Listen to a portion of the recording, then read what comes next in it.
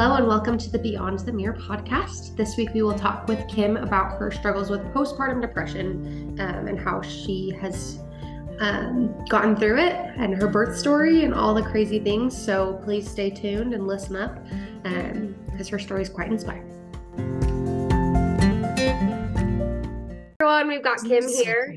So excited to have her here. And she's going to share her story about postpartum and other life stories. So here she is. Go ahead, Kim. Okay. Well, a little bit about me. I got married in 2020, as most people did. I feel like that have had Same girl. babies around the same time as me. Yeah, and so we did not want a baby during the pandemic. We were like, let's get married and let's wait like a couple of years and then we'll get pregnant. Well, um, I got pregnant in 2021, like literally a month before our first year anniversary. And I was not expecting to be pregnant so soon. I got pregnant with Weston super quick. Weston's my little boy. And it was like kind of frustrating because I told Luke, I was like, you gotta know, Luke's my husband, you gotta know that we may not get pregnant for a while. Like, we just don't know what it's gonna be like. Um, and he was like, oh, it's fine. Like, whatever. My husband's so chill. So he was like, we'll just try, and if we don't get it, then we don't get it. And I going into it, I was like, okay, this may take a couple months. It's really rare to get pregnant on the first try. Well, I got pregnant on the first try. And I was like, I'm blessed because I am so lucky to get pregnant so quick, but I was not expecting it that fast. And so I was kind of freaking out. For a while during my pregnancy, I was like, I hated the way that I looked. I hated the way I felt. I hated pregnancy. And that's sad. You're supposed to love it, right? Like, I feel like everybody has different experiences, but a lot of people love it. And I felt so guilty. Like, oh, I should love this. I'm gonna be a mom. This is so fun. And it is now, but anyways, so while being pregnant, I found out that I had gestational diabetes. And that's when like your placenta isn't working right and your pancreas, they're not working together. They're kind of fighting each other. And so you and the baby have problems with blood sugar. Anyways, so I had that and I found out late because I also had pneumonia for 2 months while No. pregnant. Oh my. Yeah, it was a long, long time. And I just kept getting sick. It would just keep coming back. And I have psoriasis too, so I get sick a lot in general. And then, like, on top of gestational diabetes, on top of being pregnant, like, it was just like I was constantly sick. I did not get COVID though. Like, I actually did What? not get COVID. I Oh know. my And there was a few times where like my in-laws got COVID, my brother got COVID, and I was pregnant and I just like stood away. Like, but then like I would miss them and I would go over and be like, I need like social connection with you. And anyways, and at the time we were living up north, so like Clearfield, Ogden area. God. We lived in a basement apartment there. Um, and it was great. Like, I loved everything about it. It's just I was getting sick all the time. I wanted to be by my family. So um I would come down here where I live now in Harriman a lot. And then I would go stay at my parents' house a lot too. But they lived in Riverdale. Um, if you know where that is. It's right by Ogden. Yeah. Yeah. And so I um was just going through the motions of just being sick all the time and not really knowing what to expect in motherhood. Like I wanted a baby, but I didn't think I was gonna get pregnant that fast. Yeah. So it was all just kind of a shock for me. And I didn't want to feel that way. And then I hated my body. And then I hated everything that was happening to me. It was just like all encasing into one like Yeah. big problem. Yeah. And so I kind of just like was like, this is my reality. I need to get over it. Like, this is what's going to happen. I got to be in my best mindset. And I think I just put a lot of pressure on myself. And this is just leading to like the birth with my son. I had really high blood sugar still. And they were like, you're like 36 weeks. You could have this baby any day. We're not going to give you insulin because you're just going to get him out. Yeah. And my numbers weren't as bad as like somebody who needed like an emergency C-section, like right now. Gotcha. Because then there would have been fluid in his lungs. There's a, like literally, you name it, everything went wrong in my pregnancy. Gosh. And I also was contracting early on and like having real contractions and dilating, and it was just crazy. Anyways, so I remember this appointment so vividly because I was done. I was sleeping like this in the night, like sitting up. Oh my God. Yeah, yeah. I was sitting Oh, up, sleeping, and I just was like, this is just not it. I can't keep doing this. It's making me insane. I accepted that I was going to be a mom. I accepted the responsibility. Like I just wanted to be done at that point. yeah. And my body was done being pregnant. Like done. Yeah. And it's also like kind of sad because I really wanted to have a lot of babies.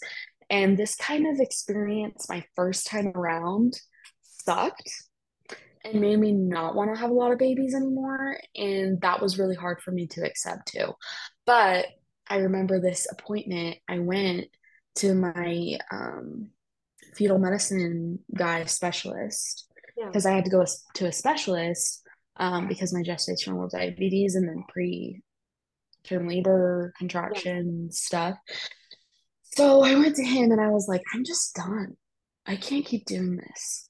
And he just was like, talk to your doctor and say that you want to be induced early because I could say like you could be done.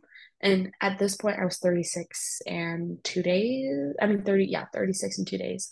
So I was like almost for full term, right? Like full term is 37. But I just like couldn't do it anymore. I begged and pleaded with him, and he finally was just like, yeah, I'll send this to your doctor so that she knows. And my doctor's so chill. She's like actually one of my best friends now. It's so crazy.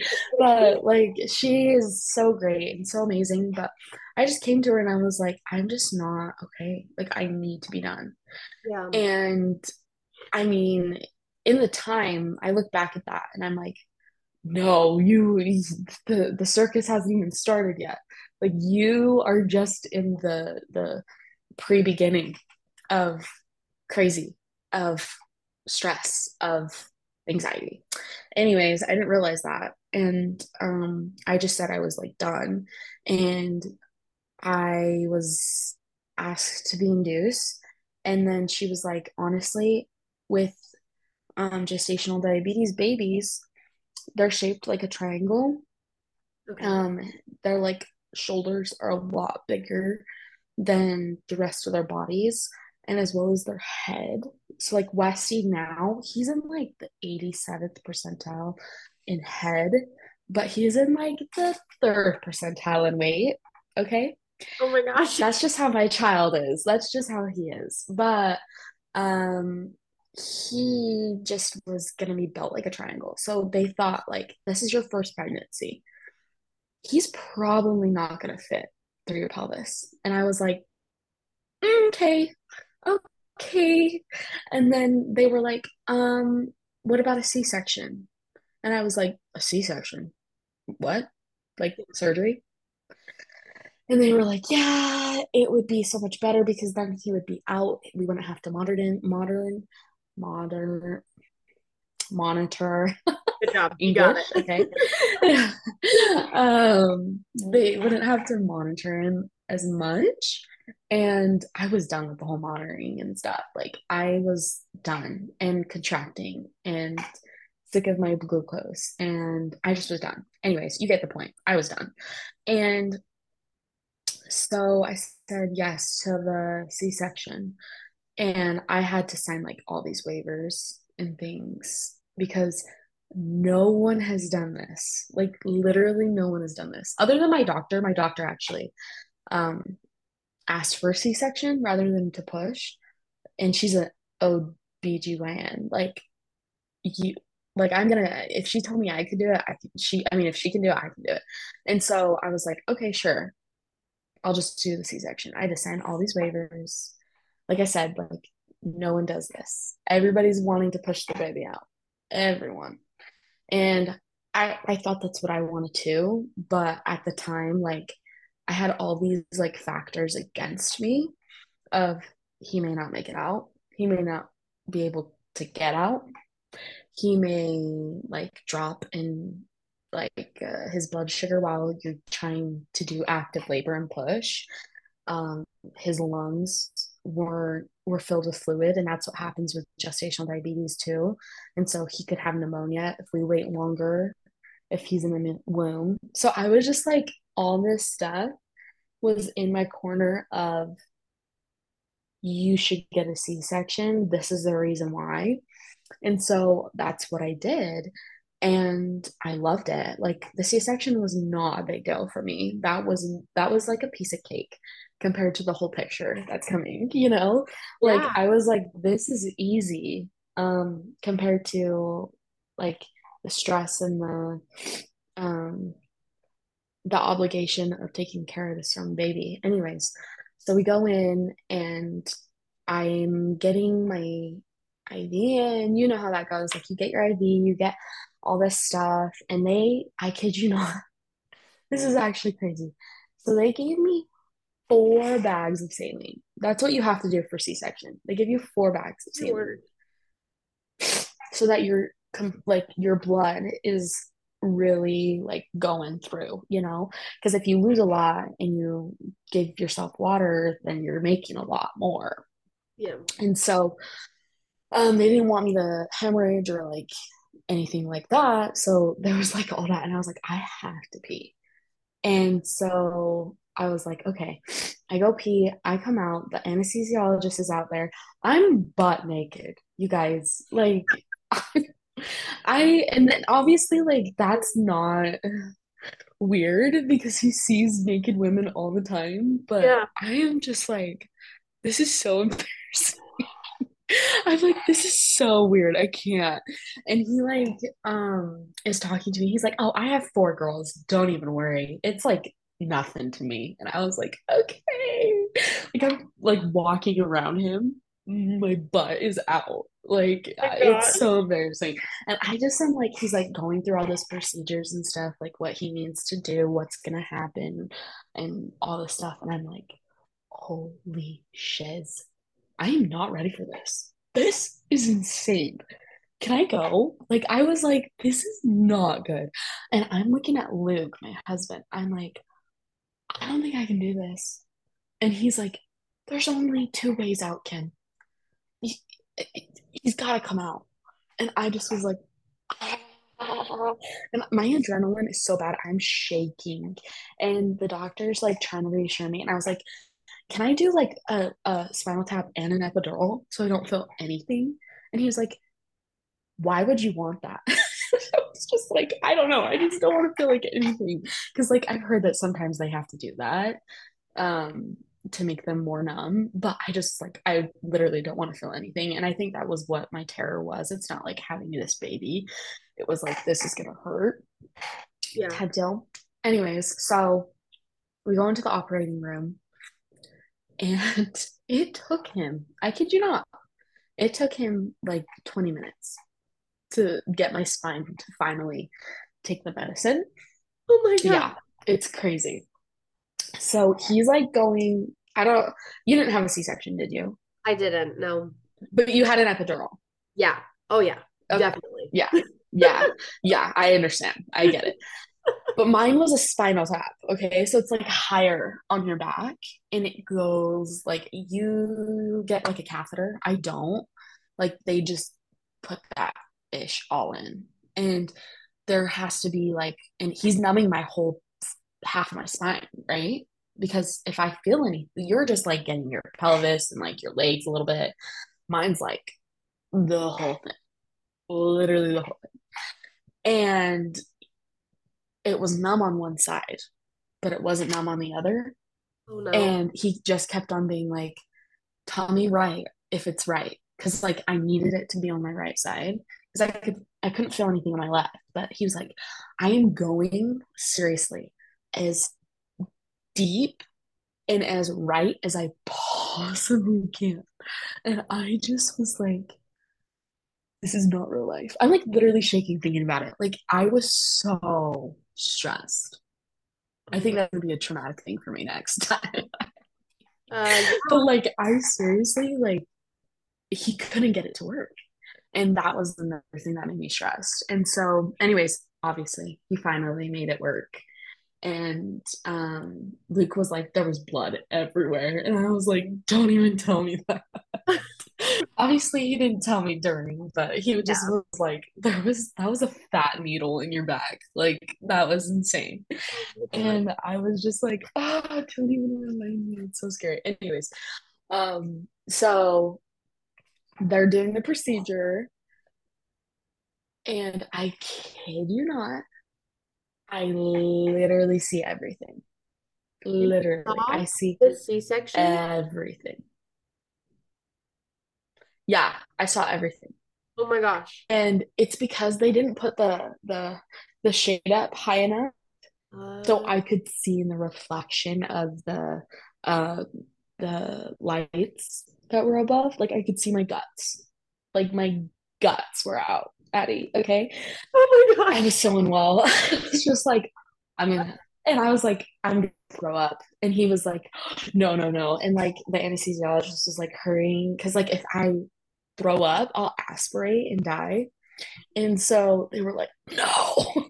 They were like freaking out. Anyways, so they got that calm. And this is like 5 minutes in. I'm already freaking out. Okay. And then I got calm because he like gave me some stuff to calm me down too. And I think he gave me a Xanax. I'm not gonna lie. I don't know what he gave me, but it worked. I was like so happy. Anyways, so I literally, I kid you not, um, they were like, we're gonna pull him out now. And so my okay, this is also crazy. I'm like jumping all over, and I'm I sorry, love it. but It's like great. You're good. my doc, yeah, okay, my doctor and the laborist. I don't know if you know what a laborist is. Yeah.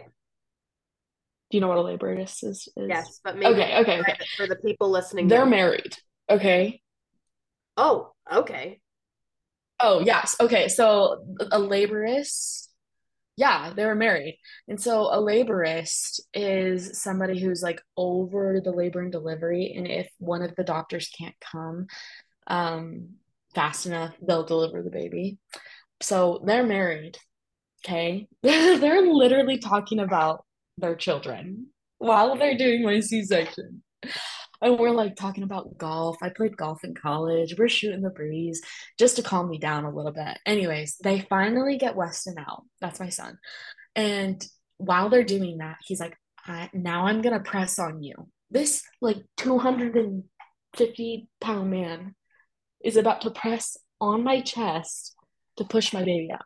Because they open like this much for the head to get out.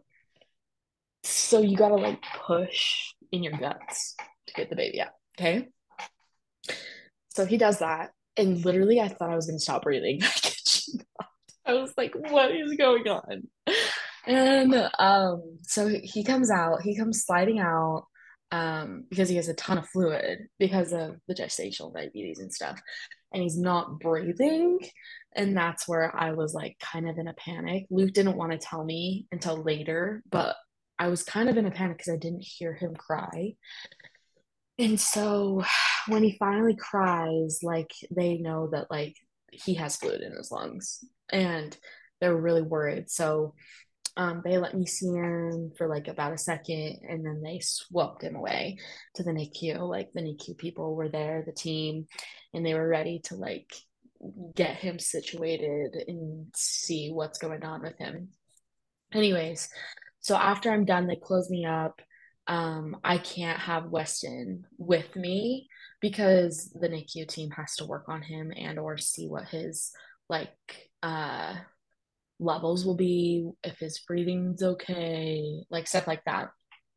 And so I was really sad because I thought I could hold my baby like right away. I was gonna do skin to skin, like I wanted to do all those things, and I couldn't because his lungs were so like full of mucus and like just like the fluid, the amniotic fluid, water basically, that were just stuck still in. And they told me that like he probably wouldn't have felt in my pelvis, but the reason why sometimes it's better for gestational diabetes to go through the pelvis and have a vaginal delivery is that they like you're almost like pushing the water out of their lungs, and so that's like one of the things that is beneficial. But they said they were like, I don't think you would have fit through your pelvis, which that made me feel more comforted because I was like, I did the right thing. Okay. But I couldn't see him. And so they said, we'll watch him for like a good chunk, like 5, 6 hours of that day right after I had him. I seriously, I don't know what they gave me. Seriously, probably a Xanax. But I was just so happy. I just wanted to eat so bad. I was starving because I didn't get to eat for like a long time. And I was starving. So I ate and whatever. And Luke's like, I'm gonna go check on Weston. Like, do you need anything? And I was like, oh no, you go, Luke. You're fine. It's fine. I'm eating my steak. I'm eating macaroni and cheese. Like, this is the best day of my life. I love it. Like, I don't know. I'm not really even thinking clearly, obviously. And so, anyways, he goes and he sees Weston and he takes pictures and he shows them to me. And they were like, he said like he's on oxygen and they're gonna test him in like an hour to see if he can go off. But they don't think that's gonna last, but they hope that it will. Anyways, obviously that night he doesn't get to come with us to our room. He has to stay in the NICU. And they said they were like, we'll just watch him for 2 or 3 days because nothing was wrong with him. Like he was perfect, other than he had fluid in his lungs, and that made me stressed. Um, Obviously. So then the next day we go over. This is February. I had him on February 12th. Um, and this was February 13th. So the day before Valentine's Day. So this day it was crucial because in a 24-hour like time frame a lot changes, right? Because he's now out in the open and stuff like that. So they took off his because sometimes they're in this like incubator and it's closed. He had to stay in the closed incubator for the night. And I also, meanwhile, I'm not even breastfeeding. I don't know what I'm doing. This is like, no one's telling me anything. Like, I didn't know I was supposed to be breastfeeding my baby right then and there because I wanted to breastfeed. I just like, they don't tell me anything. I just am like, like I'm just like in my own little world. So I am like, okay, so do I get to breastfeed them or anything? They were like, not yet, because they were like, you can pump and stuff. But we just don't want to smother him right now. We want to see what his levels look like. And when I started breastfeeding, he never latched correctly. So it was never probably going to work. But anyways, that's besides the point.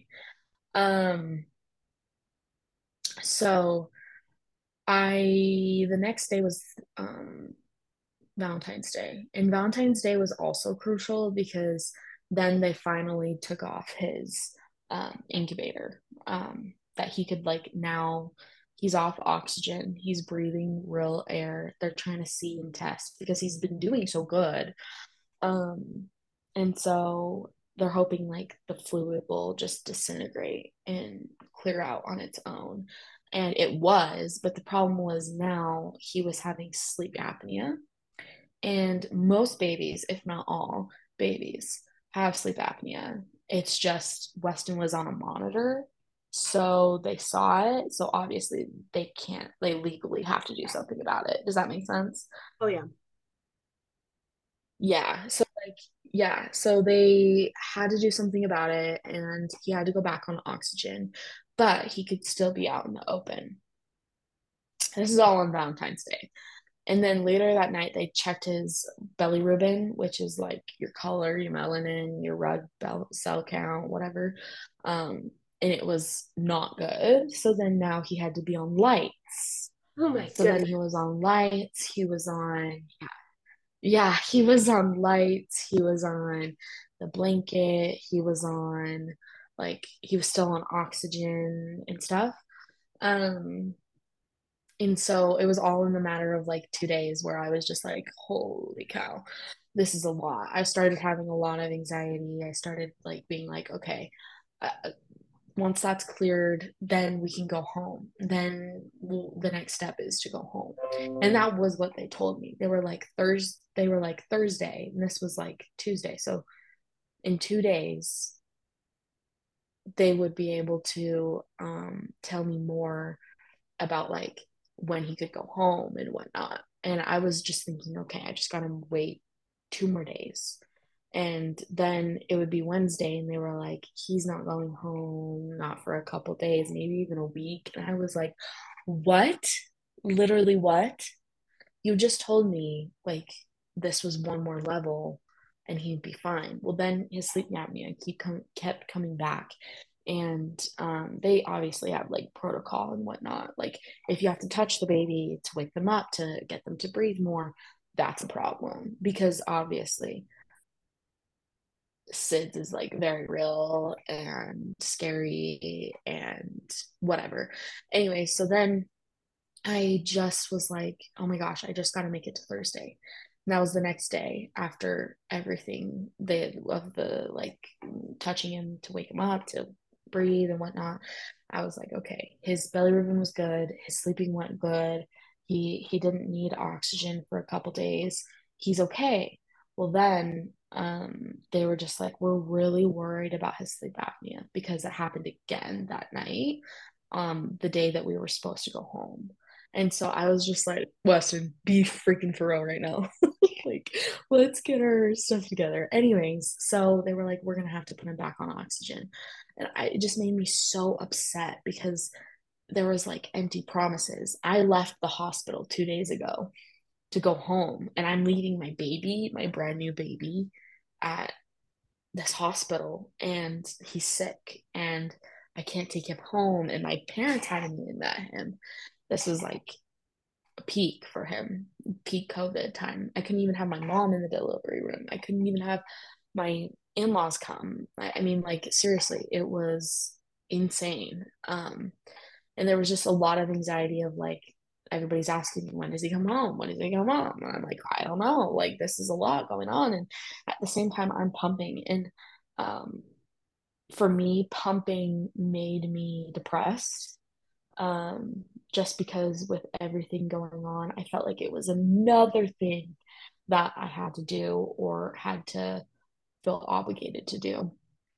So I was like, oh my gosh, I'm like so done. So I stopped the whole pumping, breastfeeding journey really early, like 2 weeks, I think. I was really sad. When we finally got him to come home, he had to come home on oxygen. And I kid you not, this would only happen to me. I know it would only happen to me. But his monitor, so he had oxygen and he had a monitor, a heart monitor, um, to measure his stats about his oxygen level. And it broke. Okay. It broke first No. night. He came home from the NICU. It broke that night. Yeah. I like, and that's when right then and there, I was like, I can't do this. Nope, I'm done. And I was like, I don't want anybody over. I don't want anybody to see me like this. I don't want anybody. And my mom was the only person that really knew what was going on. My mother-in-law, bless her soul, my mother-in-law was like, something's wrong with Kim. Like, you're gonna tell me, Luke. Like, tell me. Because like my mother-in-law and my mom are like my best friends. And they were like, something is wrong. Why doesn't she want me to come there? And it was because I was literally depressed. Like I was crying every second, saying, I don't want this baby. I don't want to take care of this baby. I can't do this. I'm a horrible mom. Like, like I just would go through these emotions of constant something's wrong with me. Like why am I not loving this? And so she came up because Luke finally gave in. He was like, you know what, she's depressed. You need to come up. And so they came up, they cleaned my whole house. It was already clean, but they like reorganized everything because it made it more efficient. And it was. And they got rid of stuff that we didn't need. And like they brought us food, they bought us food, they did all these things. And I was just like, I can't take care of this baby. I finally broke to my mother-in-law and I was like, I can't do it. I'm so depressed. And she was like, you're coming home with me. We're gonna go home and I'm gonna take care of this baby and you're gonna rest and I will take the night shifts. So she literally, I kid you not, took the night shift, I think 4 nights. And I just slept. And it like seriously, I think it was sleep, like uh not having enough sleep that made me kind of more crazy. But I also was like very upset. Like I was obsessive over like oh my gosh, like I'm a horrible mom. I'm not ready for this. I don't deserve this baby. This baby's perfect. I can't handle the amount of work around this child and like my healing. And then it was just a lot for me and I couldn't process it. And I was really depressed because I just felt like my life was over. Like seriously. I was like, Luke, our life is over. It's done. It sucks. We're over with. Like, we're never going to do anything fun ever again. And this is just it. Like, I can kiss everything that I wanted to do goodbye. Like, it just felt like in high school, where you're like, oh, this is my life right now. Like, oh, this is forever. This is my world.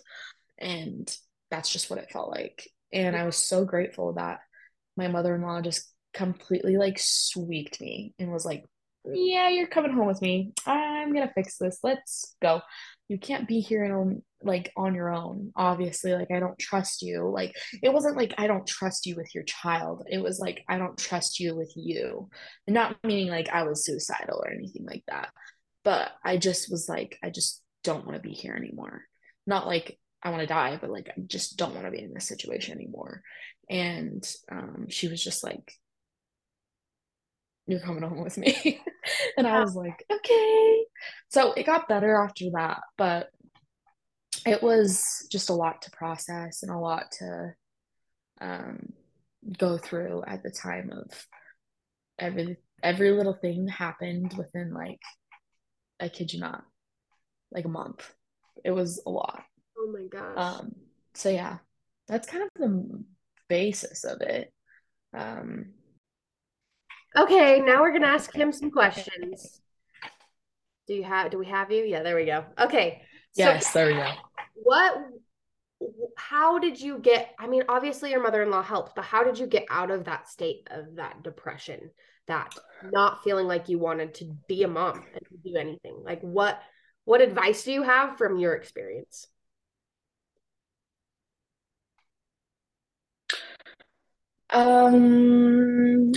It's kind of tricky. I don't really know. I just kind of pulled myself out of it. because I had so much help and I realized I have so much help. It's not just like me and Luke, it's we have our whole families. And I think it's more, I want to say, stereotypical that people don't want their family coming over for a certain like extended of time. And I thought that's what I wanted to. But then I like realized, oh, I kind of need them like to be able to do this. Especially when I was transitioning from working full time to now I'm a mom and I stay home with this baby. So I needed help while Luke worked. And he still worked from home, but it's just hard, that dynamic. So yeah, I think I let go of the stereotypes and I let go of pushing people away.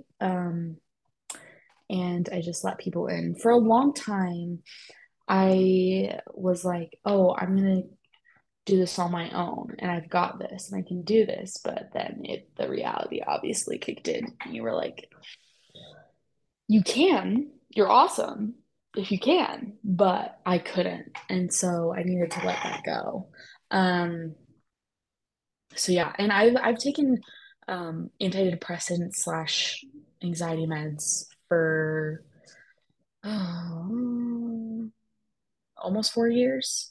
Okay. So I that helped me a lot too because I was on my lowest dose ever because I was trying to get off of it, but it had like they said that it would give potentially complications to Weston, but I needed to like pick and choose, obviously. And so I tried to go low, low, low. And I think once I started going to my normal dose, that helped too. Yeah. I probably should have went to therapy because I literally I probably should have, but I didn't. And I think that's also like my degree is in marriage and family therapy. Oh, awesome. Um, so I kind of was like, I can do it on my own, but I definitely couldn't. So if it wasn't for like my mother-in-law and my family like stepping in, I probably would have had to go to therapy and I probably would have had, I don't know what would have happened. Luckily, I didn't get to know what happened, but Yeah. I probably should have went to therapy. Kim, I'm so glad. So Me too. for you ladies out there that are a mother, I mean, for me, postpartum depression hit around like 10 months. And I Really? hadn't heard about that ever. And then I was talking to my other friend who had a baby Yeah. around the same time as us, and same thing. She's like, yeah, around like 10, 11 months. It was like, Wow. because she was staying at home mom all the time, you know? And it was the same Yeah. kind of thing for me. I was a stay at home mom until the beginning of this year because I was like, the same thing hit where I was like, I need to do something different. Like, this is so it's normal for it to hit at any point. And so when you start to feel those things, go talk to someone, whether it's your family or Yes. because seriously, like, I don't know, because for me, it was the same thing. Like, I wasn't like letting my husband help. Like, I just wasn't. I was like, I'm the mom. I'm Mm-hmm. supposed to do this. I'm supposed to do this. And so it's just that same Mm-hmm. idea of like, you need to let people help you. And it's so hard to Yeah, totally. put that aside sometimes and be You like, also lived like far, you kind of lived in California, right? Like you lived yeah, in California, and so your mom was not there. So you kind of really had your own, like yeah, yourself, yeah. right? Oh yeah. So like the first 3 months of my daughter's life, that's how it was. Like it totally was that way where it was like, Oh my gosh. this is it. Like my husband was gone a lot of the time. He had, Yep. thank goodness, the military gives a really great parental leave. And so he was, I think he had 6 weeks off where he was just home. But my mom Yeah. was there for 2 of the weeks and his parents were there for one of the weeks. And so it felt like I had a lot of help. But thankfully, I don't know, I felt like I could handle it okay. I just knew that I had to do it on my own. But then when I moved here and I could get the help, it was like, why would I ask for that help? I'm the mom. I'm the one that decided to have a kid. Like, da, da, da. And then finally, I just was like, no, I need to do what I need to do to be a stable human being. And so it's the same. It's the same. It goes for if it starts from the very beginning, it goes for if it starts in the middle, the end, or even like I would even say probably like when they hit a year, because then they start going through. We were talking about this before we started the recording, but they go through all the tantrums and it's like really hard. And it's hard to deal with the new changes. And so Totally. Totally. I guess Kim Yeah. now Yeah. when And sleep regression is oh yeah. insane. Yes, sucks bad. So Kim, It's bad. for you right It's bad. now, when Anyways, you were those saying, feelings come up, so for you right now, when those feelings come up, what do you do right now? like when I feel depressed that way, like Yeah, anxious, you yeah, mean? yeah. Yeah. Um, I think it's a lot better for me now because I was living in like a basement apartment. So it's really dark, right? Like, Mhm. especially where I was living, it would just was so dark. Like, literally, there was probably about, I can count four windows, like maybe four. Oh, good. And this was like an older house. So that was another thing. Like, my in-laws were like, we're moving out. And we are so incredibly grateful because they own where we live now. They own our house now. And we are just so incredibly grateful that they were able to do that. But without that, I think that was also another thing to go off this question and the last is like, I needed to get sunshine. I needed to get like out of where I was living. And I needed to let go of what I felt was comfortable before, because it's like we're far past that now, right? Like comfortable was like gone when you had the baby. I mean, well, before you even had a child, like it was gone when you found out you were pregnant. Yeah. And so I just think that I needed to get outside, number one, and I needed to raise my dose of medicine, and I needed to have more mom friends because a lot of my friends from high school and my childhood best friends, they don't have kids and they're not married. And that was really hard for me because I felt like also no one understood me, you know? And so, like, it was really hard in that sense. So I had to make new friends. So I was grateful for my ward because there was a ton of new families.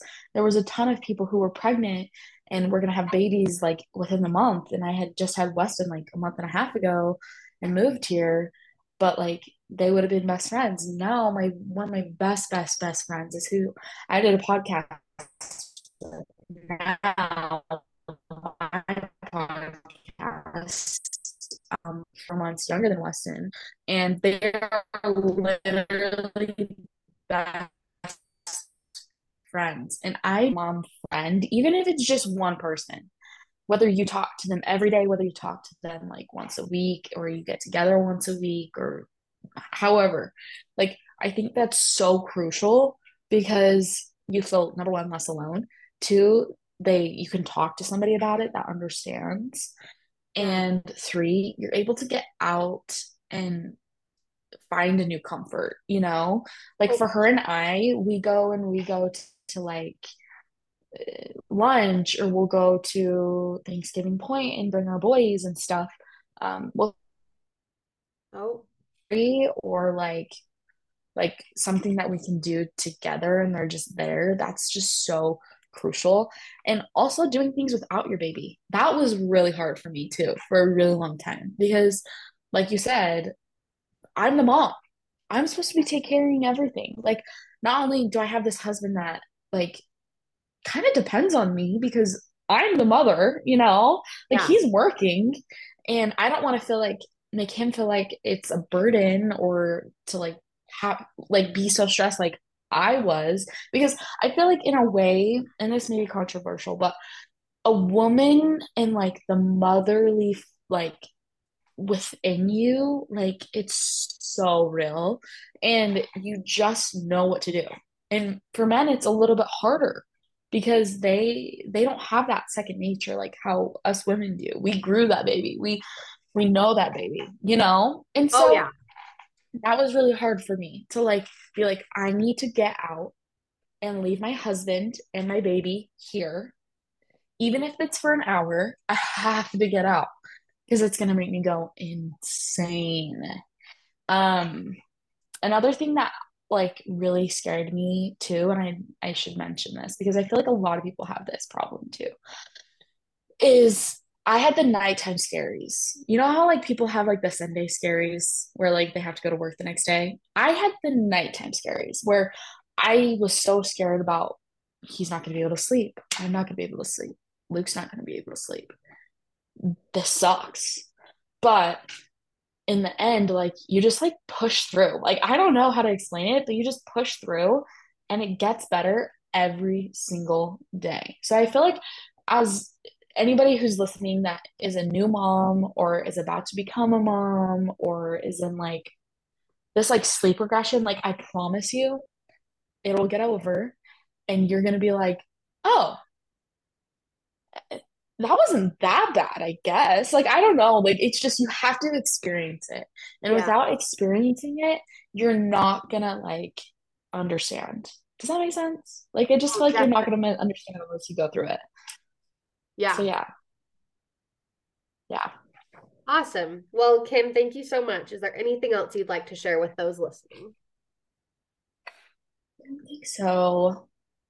Just for sure, if you have postpartum depression or if you even have any thoughts of like, ooh, how am I going to do this? Like, how am I going to live with this little human? And you're upset or you're anxious and you have obsessive thoughts, like, please talk to somebody because I promise you, there are so many people, and it takes a village to even raise one child, let alone like a ton of them. Okay. I have taken care of, I have a neighbor upstairs and she is going through postpartum depression. I just take her kids. Sometimes I just show up and I'm like, hey, um, you need to go take a nap.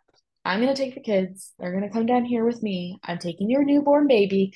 I'm sorry, but you need to go to sleep. I know you're worried, but she will be fine. You need to go. And it helps her so much. Like sometimes you just need to be that person that is like, you need to go. You need to go relax. You need to, but you need to talk to them too, you know? So I think it's just lean on somebody who you can trust, whether that's a friend, your mom, your dad, your sister, your brother, your bishop's wife. Sometimes for me, I love my bishop's wife. That's awesome. Sometimes it's just the most randomest people that you just have to be like, okay, blah, like here's all the stuff that's going on with me.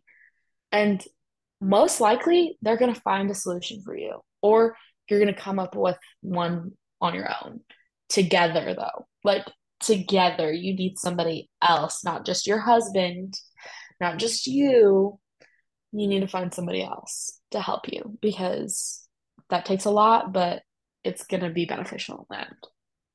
Definitely.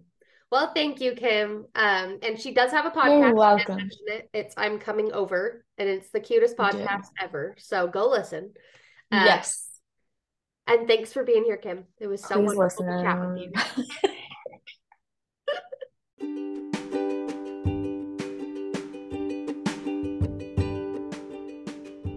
Thank you for listening to today's episode on the Beyond the Mirror podcast, Women Embracing Self-Love and Healing. If you or anyone you know has a story to share, whether it be mental health, eating disorders, body image issues, and you want to inspire others, please send me an email or a DM on my Instagram.